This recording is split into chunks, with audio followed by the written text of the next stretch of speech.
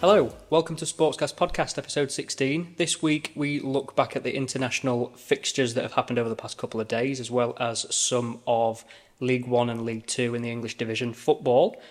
Rugby Union World Cup is currently underway. We'll be breaking down the first couple of days and a look forward to what's to come. A look back at the US Open, which finishes today, and looking forward to the Ryder Cup squads.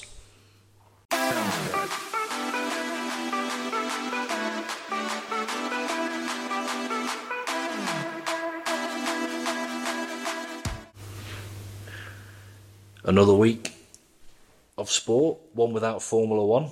How have you found it? We've just had two back to back. I don't feel as aggrieved when we have had two kind of back to back races, and it is quite a stint, isn't it, to go from Monza to Singapore? So not too bad. Mr. Prem? I have. I like my Championship football more than anything, and the Premier League at the minute, it's not straightforward, but there's only, there's two teams for the top, teams, maybe three teams that are going for top, the rest of the top four places, and a couple of teams that are sat at the bottom. There's not this bottom beaten top that you sort of used to see in the olden days. There's a bit more of a divide now, but we've had some internationals. There's been quite a bit go on throughout the lower leagues. England went 1-0 down to Ukraine, and then Kyle Walker scored an equaliser. That is Kyle Walker's first international goal for England in 77 games. Really? So, it made me think, who else has maybe gone, such a career, never scoring for the nation? And I know he's a defender, but plenty of defenders score. John Terry scored nearly 20 goals in a Premier League season before. So, and he's quick as well. Like, that's always on his side. Yeah. He's generally one to whip up and down a wing. So you'd think he'd get something.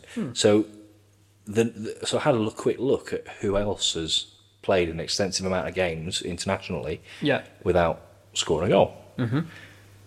And Ashley Cole, England left back, is on this list, top of this list. How many games do you think he played for England and never scored? Three figures? 110. Oh, close. 107. Ooh. But again, another player that was so pivotal in those times. And you think as well, they've been playing teams like, Macedonia and, Uzbekistan and, these Gibraltar, where they're winning 10-0. You'd think that they might get an opportunity, but never happened. Also in England's group, North Macedonia drew with Italy 1-1. I saw that. Huge saw that result for North Macedonia, and they didn't get by with the skin of the teeth. Italy had a few attempts to hit the post. Notts County have gone top of League Two after a 1-1 draw with MK Don. Notts County are off the top of the League Two after a 1-1 draw with MK Dons. Gillingham go top with a 1-0 win against Harrogate. There was two really funny points coming from the lower leagues. In the 65th minute, Scunthorpe was 1-0 up against Buxton in the National League North. Scunthorpe had a terrible couple of years in the National League North now. Mm-hmm. Buxton came back and was 2-1 ahead. And in the 95th minute of the game, you saw the weather yesterday afternoon at 5 o'clock, torrential. Mm-hmm. The referee's blown. Both teams have put it out there, tweeted, we've taken the 3 points today. Scunthorpe saying, congratulations to Buxton, blah, blah, blah. And the referee abandoned the game. He didn't call for full time. 95th minute, abandoned the game. No way. Well, there can't have been that many more added minutes. There was only 4 minutes of added time. They're in the 95th. Wow. And he's abandoned the game. So that was quite funny. And the other one was in the Halifax game. The ball's gone out, the corner, he's overhit it, gone out for a throw. Halifax player's going over to the side, and the referee's flung his arm out and smacked the Halifax player in the eye, and he's sort of gone like that, sort of to try and bat it away and hit the referee. The referee sent him off. Wow, okay. The player's on the floor because he's just been whacked in the face. And he's been sent off. That's why sent he's a off League because he Two got. ref. I think Halifax conference. Conference? Yeah, I'm not sure. That's why he's a very low league. Yeah, but absolutely. Playing for KFC vouchers. Yeah. Did you see a couple of things from me? Did you see Hansi Flick, who is the Germany manager, Germany international team manager, 4-1 loss to Japan, sacked today or yesterday? Yeah.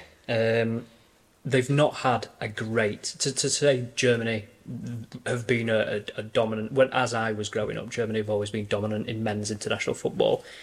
Lost 4-1 to Japan yesterday. Sorry. Out in the groups in 2022 World Cup, and then I've had a string of defeats to Colombia, Belgium and Poland. It's the right decision. Yep. They can't continue to go down the route that they are. But did you know Euros next year, that was the first time Germany has sacked a manager since 1926. Really?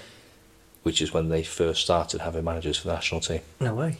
So it's the first ever German manager to be sacked. It's full of really useful information. I don't get out much. Second thing for me, Piers Morgan Uncensored, which is an unusual topic to bring up on a sports podcast. However, he had an interview with Cristiano Ronaldo recently. I don't know if you've caught this. I've seen an old one.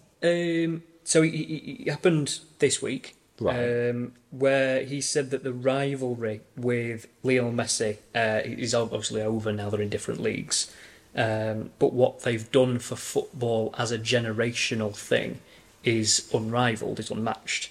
Oh, without a doubt. I was just going to say, what do you think about that? They've both said that they've got a deep level of respect for one another. It's nice to see that such a, not necessarily a bitter rivalry, but when they played for opposing Spanish teams. But Ronaldo moved on to Juve, he went back to United and things. And Messi went to PSG, so they've not necessarily. They only had a stint in the same league. I think the problem you've got two different types of players. So I think growing up, we're too young for the George Bests. Yeah, we're probably the Zidane and R9 Ronaldo, but they were sensational in their own right, but you've never had two players stand out so much. And what they have done for the game, I mean, they've been able to provide great debate for many a football fan who's better, Ronaldo or Messi.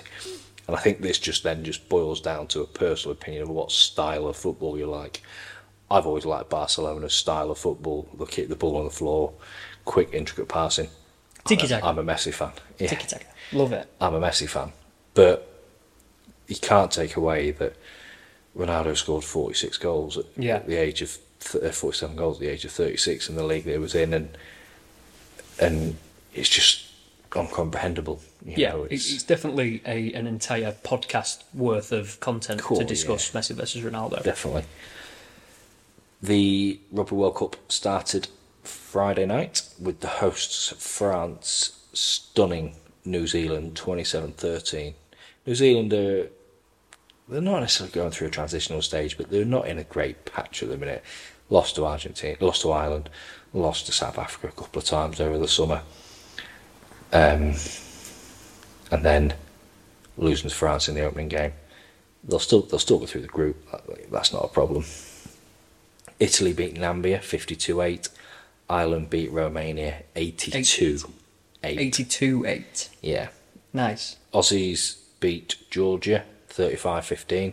Quite a strong performance from Georgia there. Bit of a worry as a Welshman. Fiji and Georgia in the group. Wales play Fiji tonight. Tough game.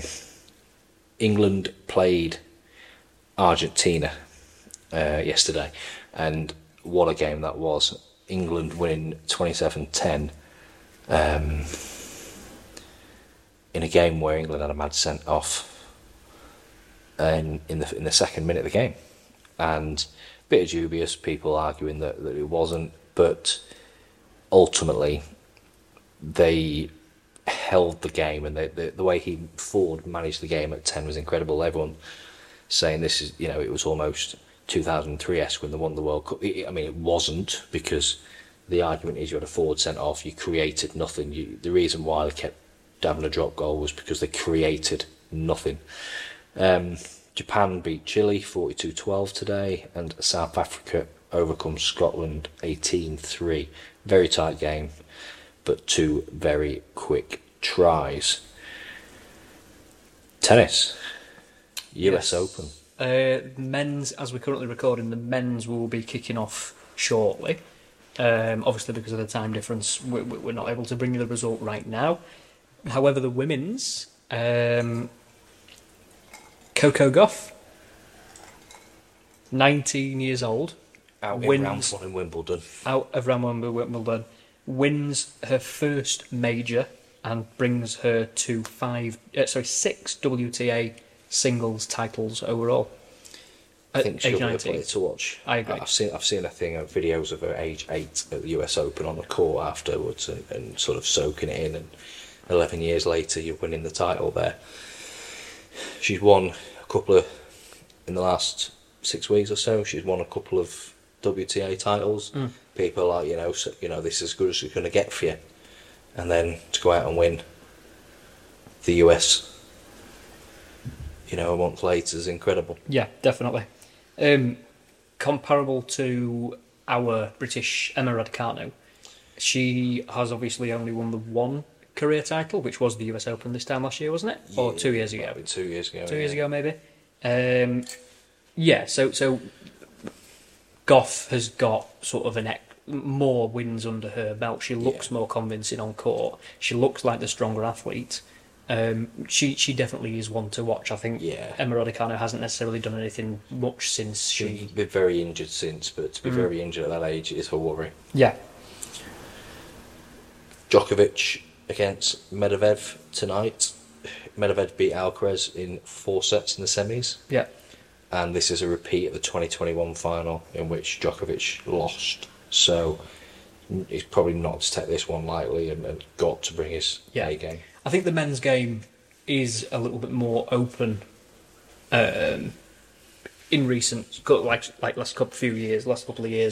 Obviously closed in the last couple of years, but it's become more open now. Yeah, with Federer and Nadal retiring. Exactly, yeah. And there was that kind of period where Federer and Nadal retired, or Federer continued to play, and it was getting older, but Djokovic dominated for probably since 2018, 17, 18? Yeah, I'd say so. I mean, he's won plenty over the years, but really started to take a hold of everything. Yeah, and then now you're starting to see Medvedev and Alcaraz and all the others, coming through and challenging, and it's good. It's good for tennis. I think, I can see Alcaraz though taking at least a couple of majors every year for a number of years. Yeah, I really can. I think he's going to be the next generational player. Yeah, we've been blessed to have Djokovic, Federer, and Nadal in the same era. If you was to take those 3 out of the last 15 years, I do think the best player in those 15 years has been Andy Murray. Yeah, and it's just unfortunate that he's been the greatest British tennis player of all time in an era that's had 3 of the 4 greatest ever players. Yeah. In what order you put them in? Yeah. Just who knows, but